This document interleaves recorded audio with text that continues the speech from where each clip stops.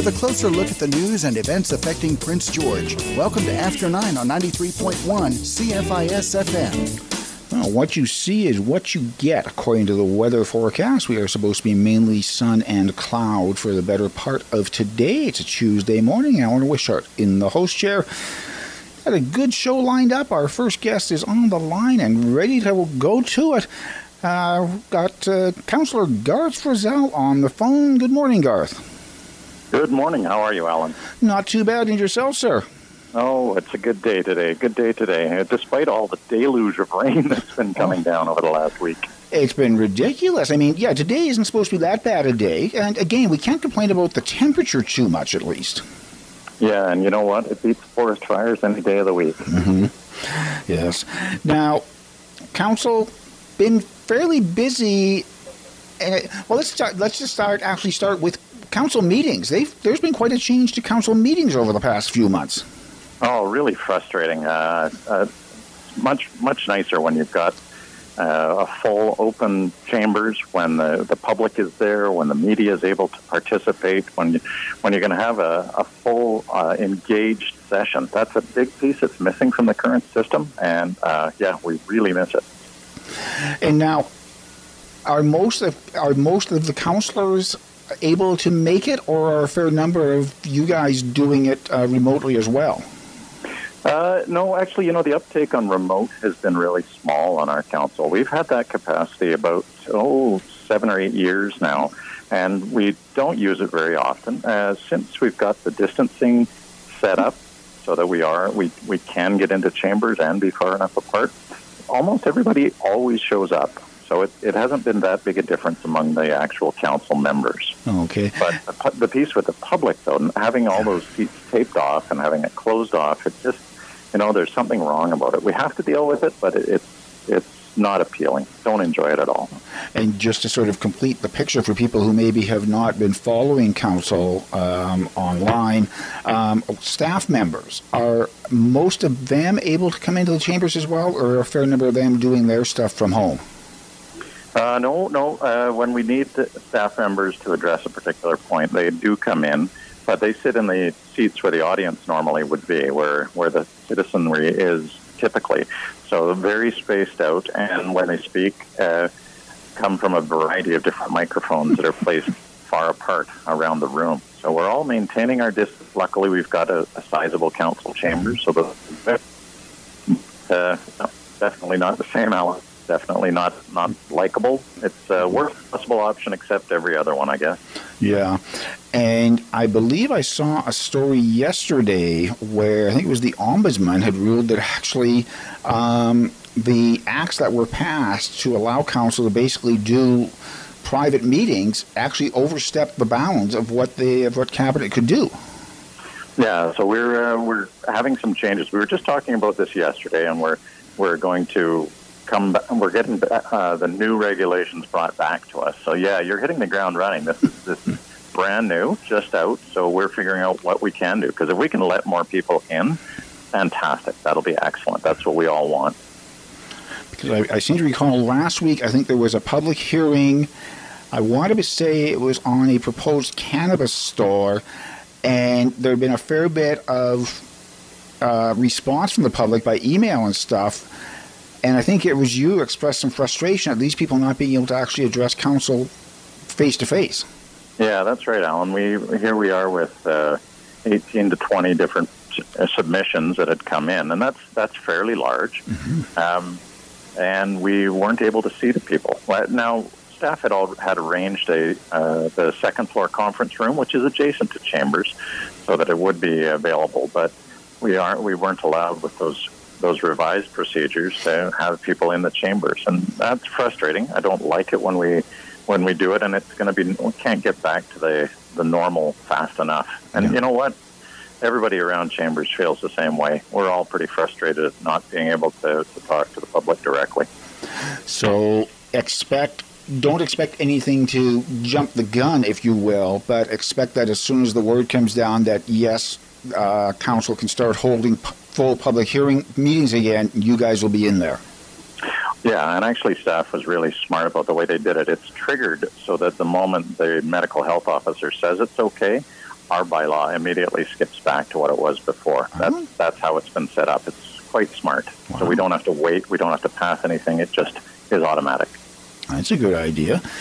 So now let's talk about a couple of things that Council has done over the past few months.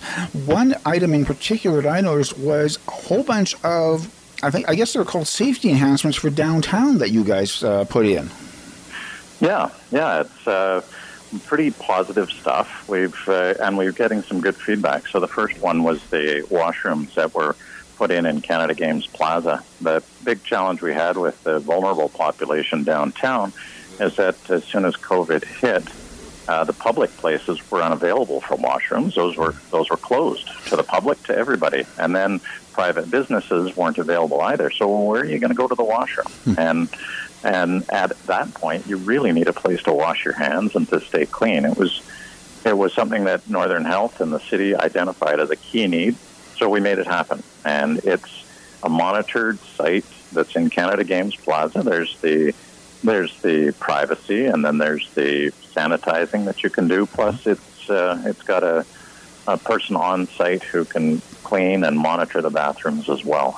It's been really well received. Just last week, we got an email from a local business that's nearby saying that the impact of that right away was substantial. So it's helping people. It's also making the downtown better just by having that in place. Now it's something that's a temporary measure. So once COVID is done, we've got to find other solutions. But at least it's serving an important purpose, and it's making a real big impact where it is. So now that was one of the things that you guys did that was very definitely related directly to COVID, but then you've also had stuff happening. You've got cleanup crews going through the alleys and stuff. Was that something that was sort of on the calendar, if you will, but when you saw the chance to do it now, you did? Oh, it's a regular thing that we have each year, and when they come out and start getting active again, it's noticeable right away. So we're really pleased that it's back in place. And again, got emails this week saying that the cleaning is noticed. It's welcome. Now, the measures that you're talking about and that I've just brought up, they don't solve everything, but every little bit that you can do to make it better, it's noticed and makes an impact. So the big one that we're waiting for is the First Avenue facility that we're looking at with the BC government, and that's going through its processes with City Council. So we'll look for that. It just got slowed down by COVID, not stopped, just slowed down. Yeah. That happened to a lot of things, didn't it? Yeah, and in particular, of course, with the economy. And Alan, just while I was getting my call ready on this side, the new economic indicators just came out at 8:45 today for the city, and as expected, the indicators for this year, if you compare it with last year, are disastrous. Yeah. It's the unemployment is way up, the employment down, and a whole range of different indicators are looking bad. But if you compare Prince George with BC or with Canada this year, we're doing better. Mm-hmm. 11%. 11%. If we had a drop in Prince George of our employment rate from 70% to 55% between this year and last year, well, in BC right now, instead of being 55% employed, it's 53% across BC and 53% across Canada. So we're a couple of points better in the jobs here, which is good. I mean, that's not great. We've seen construction go down in our region by more than 3,000 jobs, but wholesale and retail went up like almost 2,000 jobs, 1,800 new jobs. Wow. Because of, the changes that we've seen. Our building permits, the value went down, but not substantially, We saw our building permits at $13.4 million to the end of May, and in fact, that's just on the value part. If you don't look at the numbers of permits that were pulled, 13.3 increase compared to May of last year. Yeah. So there's that. The big one that's hitting us is that air passenger traffic. I mean, That's where we've been hammered. It's a 95% drop from last year. Just the bottom has fallen out of air travel, as you'd expect. Yeah. on a positive note, I'll just close on one piece, and that's the real estate value. So your average house price, $366,000 last year. It's $370,000 this year. So houses are going up in value still. Now, one other thing that you're involved with now, besides council, is I understand you have taken on a role with HubSpace downtown as well. Yeah. I'm an instructor at the college. I teach economics there, and for half my time this year, I got seconded downtown to work with HubSpace. So it's an innovation hub, and it brings entrepreneurs into we call it an ecosystem. So a place where you can learn about how to do business. You got a bright inventor who wants to move into business. Well, we'll help them get established, and it's really starting to take off. I can see that as we come into September with the restart, we've got lots of plans. The provincial government and the federal government has been rolling out opportunities for people. So as we go through this big disruption in business, and as you heard, it's a massive disruption to business, there'll be new things that happen. There will be terrible things we have to endure. I heard on a conference, and I was on an international conference call earlier this spring, and Mayor of Seville was saying 144 million businesses around the world could go out of business by the end of this year. It's just immense. Yeah. Well, at the same time, there's opportunities for new ideas, new innovation. So when you get disruption, you got to grow. And at HubSpace, we've built on the work of previous executive directors. We've got a beautiful space. There's some co-working down there, and been having some great partnerships with the existing groups like Community Futures, Aboriginal Business Development Center, Northern Trust, the city's economic department. So it's going to be opening up as soon as possible for new entries, but we've also got our existing group that's already come back and starting to do business. Really dynamic, really exciting time.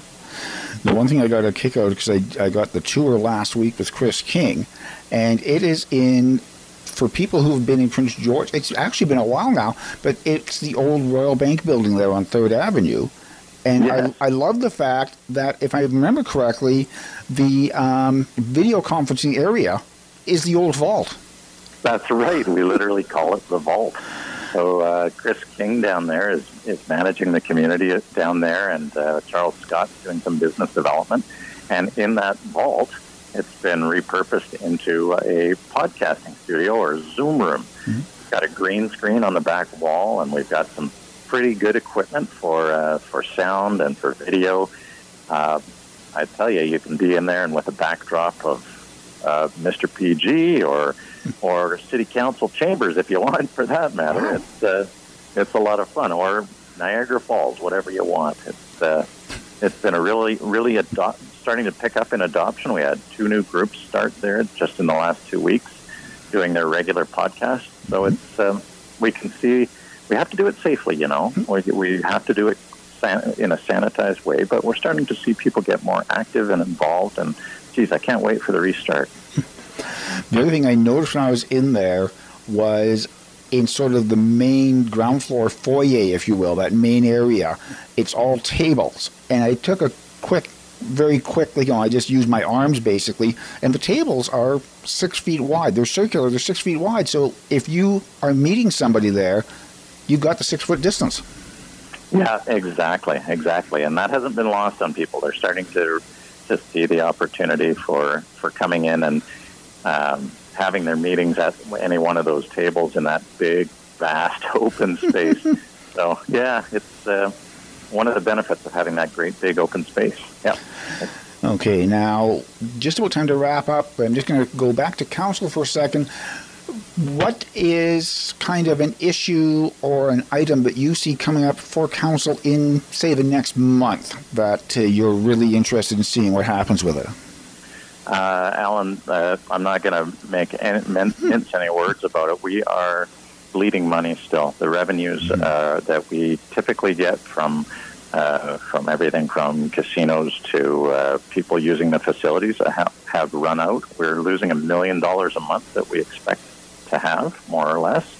And that's like an extra percentage on the tax rate. So after 6 months, that's 6% lost, right? After 12 months, Vancouver has been seriously considering a 14% tax increase. Wow. And we can't do that. So what's the other option? That's a big decrease in services. Mm-hmm. And what we've been doing is actively talking to the federal government about relief for all the municipalities. You know, in this 1 year, it's cost us altogether across Canada $10 to $15 billion. And if we're going to be actually doing this restart safely with all the proper services of the city, we're going to need some support from the federal and provincial governments. And they've been negotiating. They've heard the call, but they're not getting it done. You know, we haven't gotten the word out, and we have to get this. We're stuck between a rock and a hard place, between higher taxes and lower services. And that's exactly the wrong place to be. Either one of those options is unacceptable in the midst of COVID, in the midst of this economic crisis. So that's, you ask for what the big issue is, and that's the one that's keeping me up at night. Okay. Councillor Garth Frizell, thank you very much for taking the time today. Okay, thanks a lot, Alan. Have a great day. Go to a quick break, and we'll be back with more after 9. Featuring the people who make things happen in Prince George. You're listening to After 9 on 93.1 CFIS FM.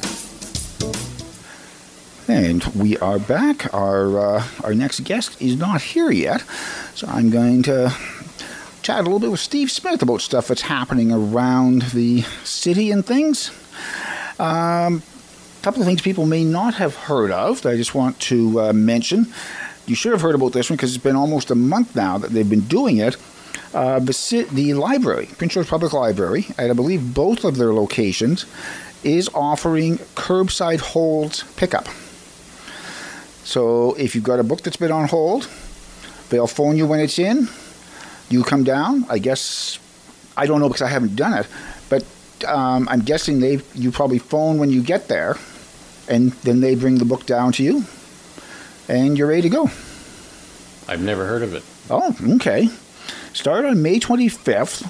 I believe they are starting to get things ready for the next step, actually. And I'm probably going to be talking with somebody from the library. Well, next week is sort of a strange week because I've only got one show, a week from today. I don't have a Wednesday show because it's Canada Day, which I think is a reasonable reason to not have a show. But the following week, I will probably have somebody from the public library on to talk about where they are in terms of what their next step is in reopening. So that'll be interesting because that's a group that is moving ahead already with stuff.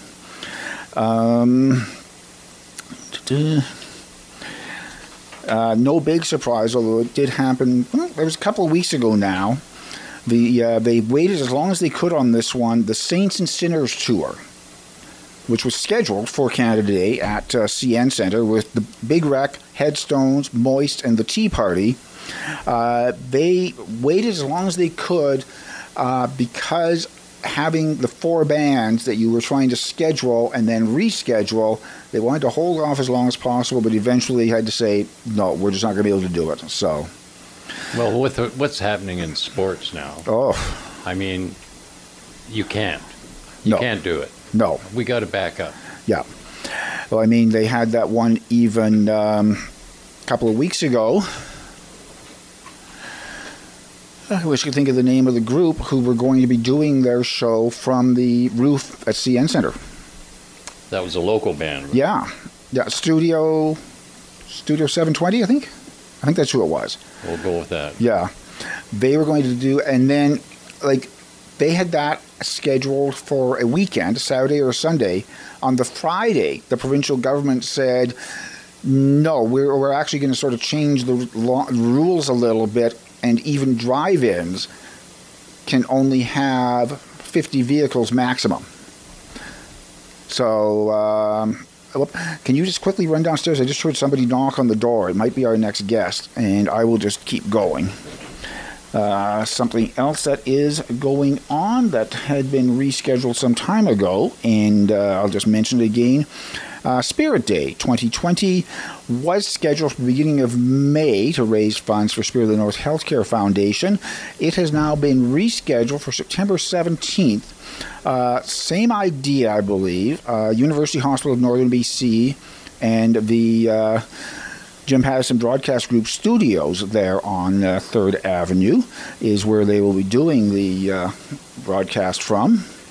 And so is that our guest? That would be your guest. Okay. A little bit early, but first of all, get rid of Puff the Magic Dragon. Let's get rid of Puff the Magic Dragon. Okay. And then what we will do is we will go to the next break. So start the next break and turn off our mics for the moment. Thank you for tuning in and staying tuned to After 9 on 93.1 CFIS FM. And joined now by Barry Clark, whose initials are BC, which works out perfectly because he's with the BC Honey Producers Association. He's the local rep.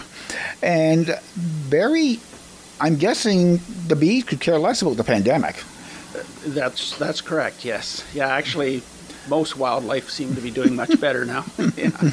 Now, how about the beekeepers? How about the honey producers themselves with the pandemic? Like, a lot of them are probably spending more time at home. So does that give you more time to work with your bees? That's correct, yes. Speaking of pandemic, it's a nasty cough. I've had it for about 9 months, don't worry about it. That's all right. No, I'm not.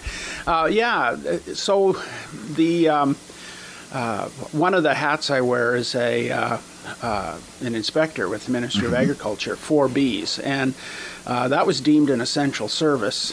So I have been busy doing inspections this spring, and I have to say that most beekeepers are enjoying the fact that they get to spend more time with their bees because most of them aren't working right now, right? Or I guess that's changing as we speak. But I think that the bees are doing pretty well. The managed honeybees are doing pretty well. I don't know if you'd heard, but we usually import a lot of honeybees from New Zealand and Australia, and that didn't happen this year. Okay. So beekeepers in the province of BC had to step up and start producing their own bees to sell to each other and whatnot. So yeah, it was actually it turned out pretty good. People got bees, and they're looking after them. Yeah. Now, did having to do that put any sort of a strain on the provincial system, if you will, so that possibly, if it wasn't that much of a strain, it's something where next year you might be saying, okay, we don't have to import as many bees as we did? Well, so what happens is there's a lot of colonies, honeybee colonies die over the winter.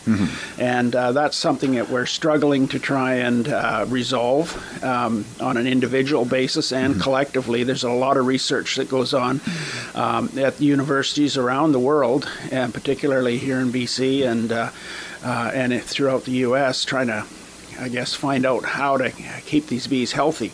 That said, we import quite a few bees every year to replace losses, and the primary group that imports those are the commercial beekeepers that supply pollination services to the berry crops in the Lower Mainland and throughout the Okanagan. And we were concerned that we weren't going to be able to supply the numbers of bees this spring, but I'm hearing reports that blueberries, for instance, got the amount of pollinators that they needed, and I guess it's a complex situation. A lot of these berry farms haven't been able to get their foreign workers, and so they may have reduced production because they couldn't handle the levels of production they had in the past, so they would need less pollination. So it's a complex dance that goes on between pollinators and farmers and that sort of thing. And I was wondering at first when you said you imported a lot of the bees from New Zealand and Australia, and I was kind of going, oh, that's a long... And then it occurred to me when you started talking about how they die off over the winter, well, our winter is their summer. So their bees are just going, yes, we're getting pumped up. We're ready to go. Yes, they're just getting ready for winter when we import them, and but this year that didn't happen. Yeah. And a lot of beekeepers locally here too have been making up nukes. A nuke is a miniature. It's called a nucleus hive. I know it Okay. sounds. Yeah. Had me worried for a second. Yeah, there. it's not intercontinental. Okay, good. But it's a nucleus hive, and essentially it's 4 or 5 frames of bees with a mated queen, and it's enough to get a colony started, a new beehive started. So there's been a lot of that going on throughout BC, and more so here in the Prince George area than we've seen in the past. And I think that's a result of the pandemic as well. Mm-hmm. So, and I should say that this, starting yesterday, is National Pollinator Week. So, yeah. So really good timing, considering I knew nothing about that. Yeah, no, it's from the 22nd to the 28th. It's national. Yeah, pollination is it's across the U.S. and Canada, and there's lots going on. Like the BC Legislature and the CN Tower are all changing their lighting to reflect. Support for pollinators and stuff like that when they light themselves up at night, and it's quite an exciting time. Now, one thing that maybe is not quite as exciting, and I don't think it had any effect up here, but about a month and a half ago, all of a sudden, COVID knocked off the front pages in some areas because we had murder hornets showing up. Oh, right. I forgot about that. Yeah. That's what I mean. Is you haven't heard anything about that. Yeah. So the murder hornets, you're right. They actually, it's an Asian, a giant Asian hornet is, I can't, Vespa mandarina, I think is. Okay. Still, just the word giant hornet scares a lot of people. And then, of course, somebody in the media coined the phrase murder hornets, and it hit the front pages again. They actually showed up on Vancouver Island last fall in September. Okay. They were spotted. They're not as, I guess, they're scary to look at, and they are very dangerous for bees, for honeybees. These that's who they murder. Giant Asian hornets can decimate a hive very quickly, and that's one of their primary food sources, particularly when in the fall. So they eat other bees. They originate in Japan, and in Japan, I've read that they account for 50 to 70 deaths a year, and Japan's a very densely populated country, so you can see they're not quite the danger that the media has made them out to be. But they are an invasive hornet that we believe has come over on containers. How they've spread is uncertain. There's been they found the nest on Vancouver Island in Nanaimo and managed to eliminate it. And I saw specimens from that nest, and they are quite quite large and quite scary looking. You're sure it's there? You're sure it's there? Yeah. But there has been sightings now in Langley and White Rock and in Washington State, and unconfirmed sightings in the interior, I believe, in Kamloops. But that hasn't been confirmed, and so we're on the lookout. It's good that people are aware of them and have know what to look for, because we do want to make sure they don't get a foothold here in British Columbia.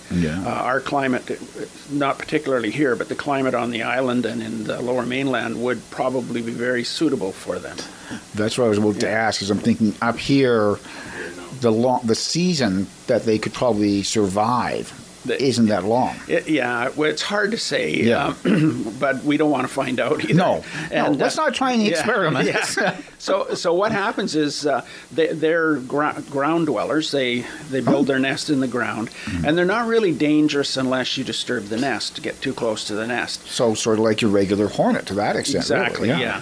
They don't go after humans or animals larger than bees. They're an insect eater. And they call themselves a murder hornet. Well, again, that's the media. That if it bleeds, it leads, right?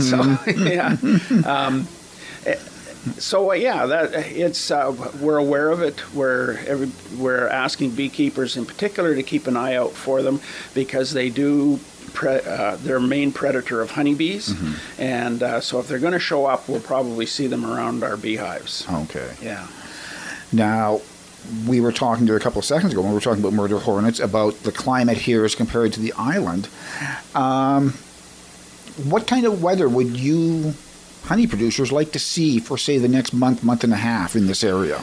Well, I have to tell you that the weather this spring, it's been cold and wet, and so that has slowed down a lot of our native bees. I mean, I'm just seeing large female bumblebees now flying around. Well, not now, it's in the last few weeks, and establishing their nests. So if people have seen fewer native pollinators, that might be one of the causes or the reasons, is that we've had a late spring.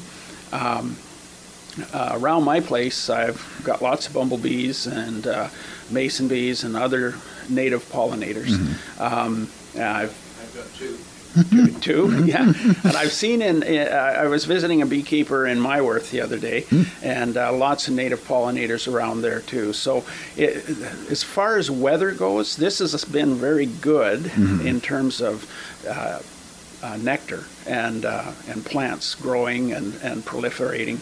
So we're right now just starting into what we call our honey flow or nectar flow in this area. And bees will be building up very quickly, bringing in nectar and pollen. And if it could be, I guess, if it rains every few days, it'll keep the farmers off the fields in terms of cutting the hay, and that'll be good for pollinators for sure. But I'm sure the farmers would like to get out there and cut their hay, because the hay crops seem to be very good this year too. Yeah. Okay. Barry Clark with the BC Honey Producers Association. Thanks very much for coming in and bringing us up to date and letting us know we probably don't have to worry too much about being murdered in our sleep by hornets. No, you don't. No, okay. Definitely not. I'm going to leave a few, if I have 1 second here, a plug for the BC Honey Producers Association. This is our 100th anniversary. Okay. That sounds good. Okay. We're done? If you can remove the song. This is After 9 on Prince George's Community Station, 93.1 CFIS FM.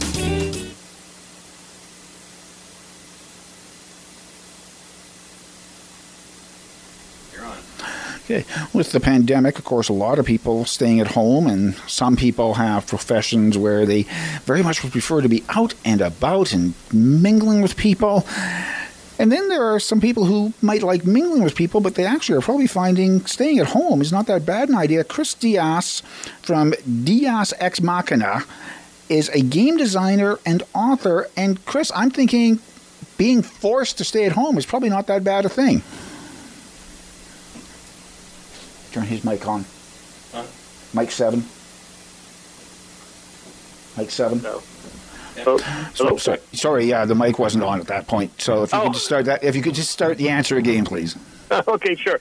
Not much has changed, unfortunately. The only thing that really changed was that my fiance, she worked at home now, so she was working behind me at her desk.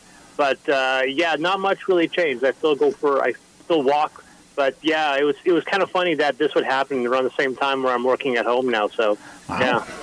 So for you didn't really notice that much of a difference then, having all of a sudden you're being told you have to stay at home and work, and you're kind of going, well, I stay at home and work anyways. Well, from the creation aspect, yeah. I mean, from the revenue aspect, things changed because my distributors in the U.S. closed down. Oh. So and the game stores were closing down, so they wouldn't sell the books. So as a result, there was a marked decrease in the revenue. But from the creation aspect, I was still able to work from home, so which was very, very useful. So now, where were you in the creation process? Because I know you're a game designer and an author, I believe. Do you usually work on books and games at the same time?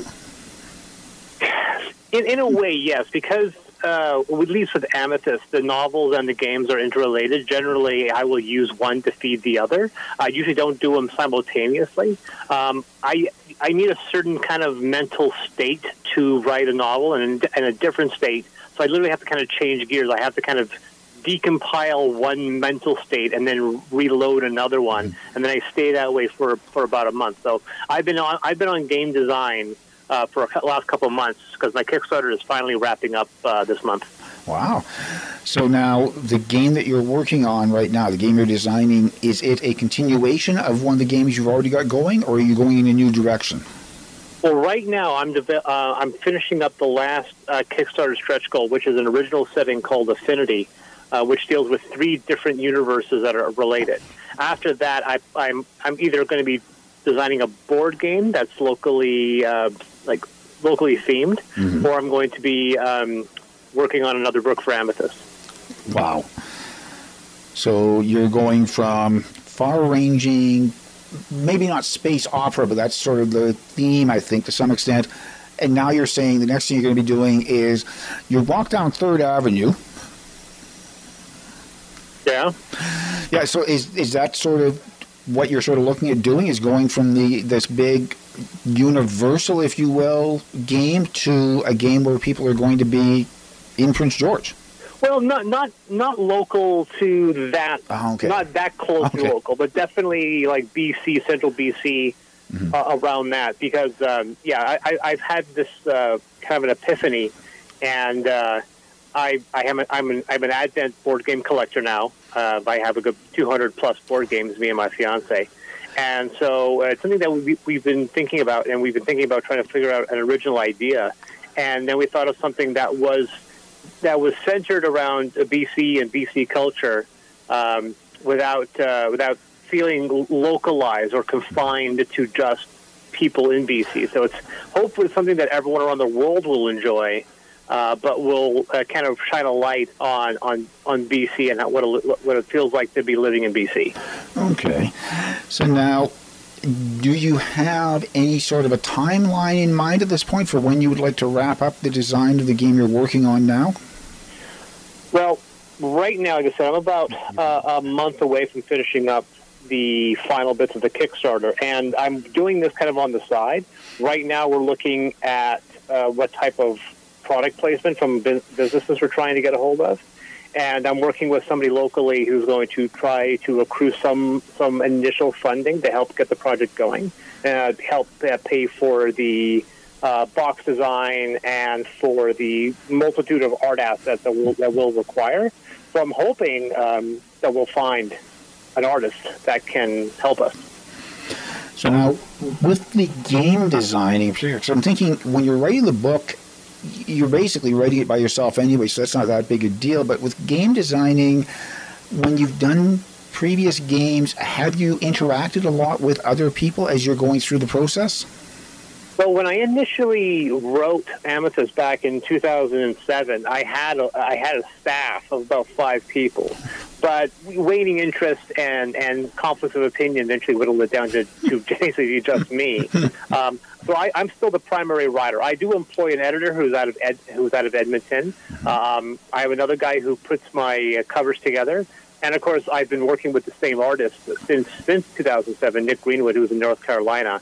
And him and I have a very, very good working relationship. And he sometimes contributes ideas in his illustrations that will feed my imagination. But that's definitely a collaborative effort. But when it comes to the fluff, the writing, and the crunch, that's 100% me nowadays. So now you're in isolation. I'm guessing you get the game sort of designed. Now, these are role-playing games, correct? Well, like I said, yeah. The last Kickstarter and the next Amethyst is going to be a role-playing game. And then the new local, the one that's themed around BC, that's a tabletop board game. Okay. So now, when you're getting close to getting the role-playing game finished, do you normally send it out for people to play test just so you can get a feel for how people seem to feel the different characters and everything work together? Yeah, and thankfully, in the new age, by the time it's kind of a weird commingling of events because the coronavirus hit, but around that same time, online gaming via Discord and other virtual tabletops like Roll20 and Fantasy Grounds. So that means people around the whole world can play tabletop role-playing games without leaving their home. And so I have friends that are in 3 or 4 different virtual games every single week. So now I have people that can play and test my games all over the world without anyone ever having to see or touch each other. Okay. Chris, we got to go to a quick break. When we come back, we're going to talk some more about games and books with Chris Dias after 9. You're listening to After 9 on Prince George's Community Station, 93.1 CFIS FM. Okay, and we are back talking with Chris Dias from Dias Ex Machina. And Chris, we were talking before the break about how your game testers, if you will, can be around the world. So how do you go about doing that? Do you sort of send out an email or something to these people saying, okay, we're going to start having a game on this date at this time, Pacific time? Yeah, basically, you get using this this system called Discord, where people can chat with each other. They can talk via voice and organize the dates. And then when the time comes, like for me, I'm in a virtual game now on Wednesdays. So on Wednesdays at 6 o'clock, we go in Discord, make sure everyone's on board. We then go to, in this case, Roll20, which is one of the many virtual tabletops. My game is on Fantasy Grounds. Well, this one's on Roll20. You go to Roll20, you sign up, and your character, all the maps, everything's there. The whole system is built to be internal, so you don't have to do anything physically. Everything is on the screen, so everything was tracked. So it's actually astoundingly fortuitous that this virus broke at a time where nerds like me can stay inside without ever having to go out. And I guess the other nice thing about having the whole thing sort of internally controlled, as you were just saying, is there's no questions about, well, I'm rolling the dice. How does anybody know for sure what I rolled? I'm guessing the machine does that. Yeah, so now everything, the character, the dice, the math, everything is done within the Roll20 program. So everything is public. So it's impossible to cheat. Unless the GM, the guy who runs the game can still cheat. He can still roll his dice privately, but everyone's dice is rolled publicly. So it definitely, it completely removes that type of interpretive ruling where people can fudge with the rules. Yeah. But and I'm not going to name names or anything, but I know that there are some GMs who, even when they're playing the game face-to-face with a group, sometimes will fudge the dice rolls because maybe the group is doing everything correct and just a die roll, and it looks like they're all going to die, and the GM will maybe say, okay, well, that huge rock comes down, it just misses you. Oh, that's not naming names. That's every GM. Yeah. Every GM, every Dungeon Master, Games Master who's ever run a game has always fudged with the rules. Remember, the GM does not cheat because the GM runs the game. So yeah, that's how the system works. So if anyone says the DM should never cheat, no, every single one cheats. Wow. But that's the prerogative. That's the perk of being one, is that you get to ignore the rules. So now you're in a few different virtual games yourself, and in the near future, you're going to have your own game going up for people to test. Do you sometimes, especially when you're in that process where you're playing games and you've got your game out there, do you sometimes get the rules a little bit mixed up? Well, I mean, I know my rules quite well. And like I said, Fantasy Grounds already has my previous Ultramodern, the new one that was kickstarted last year. That should be going up quite soon. But I've never had a real problem. With that being said, the only virtual games that I do are not my setting. Most of these are other people that are running their own settings. But I do have people that do run with my game. But I'm not in their sessions. I mean, I have not run a game yet. I've been thinking about it, running a game using my setting, using one of these virtual systems, but I just haven't had the energy and the time to do it yet. Have you ever been tempted now that some of your games are up and on the system to go in as a player, not as the GM, but as a player? Not really. It would be an interesting experiment. Yeah.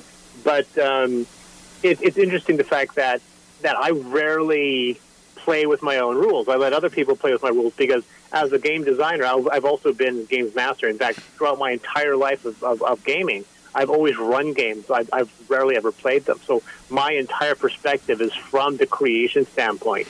So I have to get the feedback from my players about what works and what doesn't.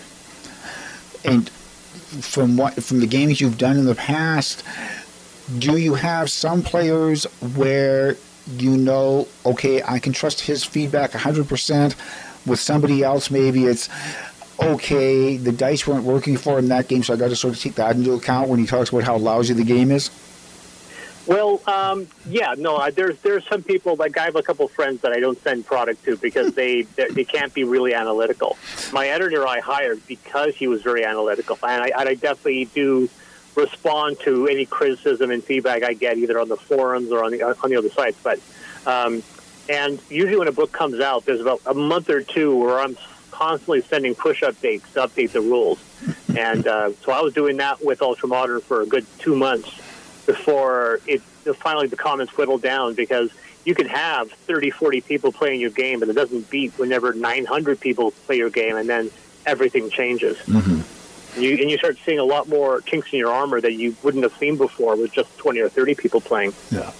Are a lot of those what I think Magic the Gathering, because I follow them a fair bit online, they call them corner cases, the cases where you didn't really think this was going to happen, but it does? Well, with Magic's very, very unique in the fact that it has to be a perfectly balanced system. Mm-hmm. And even then, considering the thousands of cards they put out, it is extremely easy to create unbeatable combinations, which is the reason why the company is constantly kicking cards out as they put out new supplements. I mean, there are cards that are incredibly broken, and you wonder what prompted them to do it. With role-playing games, it's slightly different because role-playing games, by their very essence, are actually somewhat badly made. They're designed to be a little unbalanced. They're designed to be not 100%. They're designed to have a lot of gray and a lot of interpretation. So it's the demand to make a role-playing game completely balanced. It's actually kind of a tall order, and most games don't follow through with it. But a tabletop board game, like all these board games you see on the market, it's vitally important that there's no way to break the system. They have to be perfect out of the box. So the demands are much higher. And I guess the other thing with the role-playing games especially is a lot of them are team games. You're not just taking on the GM one-on-one. You're part of a group of people, so each of you can have your own specialties. Well, that was the thing when I was designing. It's really important whenever you gather a group that you get a group of conflicting talents and also a synergy of players. And that's why I generally have sometimes issues playing with strangers, is because you don't really know what they're going to be contributing, if at all, to a group. And it's important to have a really good group dynamic in any situation. It's important for either playing a role-playing game or a tabletop board game or any sort of type of social event. I mean, it's strangers and unfamiliar and unpredictability can sometimes cause chaos. So sometimes it's easier to go in with your friends. When you're playing, let's say, a fantasy role-playing game, shall we say a standard fantasy role-playing game, what type of character do you usually like to play? Are you a warrior? Or are you a druid? Are you a magic user? I'm a meat and potatoes vanilla very much player. I almost always play as an analog of myself, so generally a pasty white guy. So I'm generally, like the game I'm in right now, I'm a ranger, which is completely against my type because I don't like camping. So I play a ranger, but sometimes I'll play a fighter. A fighter or a ranger has generally been my preference. I generally very rarely play wizards or other people like that. I generally like being that frontline fighter. Mm-hmm. Let the other people worry about supporting you. Yeah, exactly. I'll stand in front. I'll wave the swords around, and then other people can stand back and so forth. And it's fun. It's visceral, and whenever I create the classes for my book, I want to create that same type of visceral. With Ultramodern, I want to make sure everyone can feel awesome and not feel like a support character. So that was a challenge when designing that game. Okay, so Chris, where can people get more information about your games and your books? Well, I have my own website at dsxmachina.com. You can find my my books everywhere online because Amazon has it, DriveThruRPG has it, and of course, once the game stores open up, hopefully you'll be able to find my books on the shelf. Okay. Chris Dias, Dias Ex Machina, game developer and author, currently in self-isolation and not really worried too much about it. Thank you very much for taking the time today. Thank you, man. Okay. That'll do it for today's show, and I will be back on here Wednesday after 9.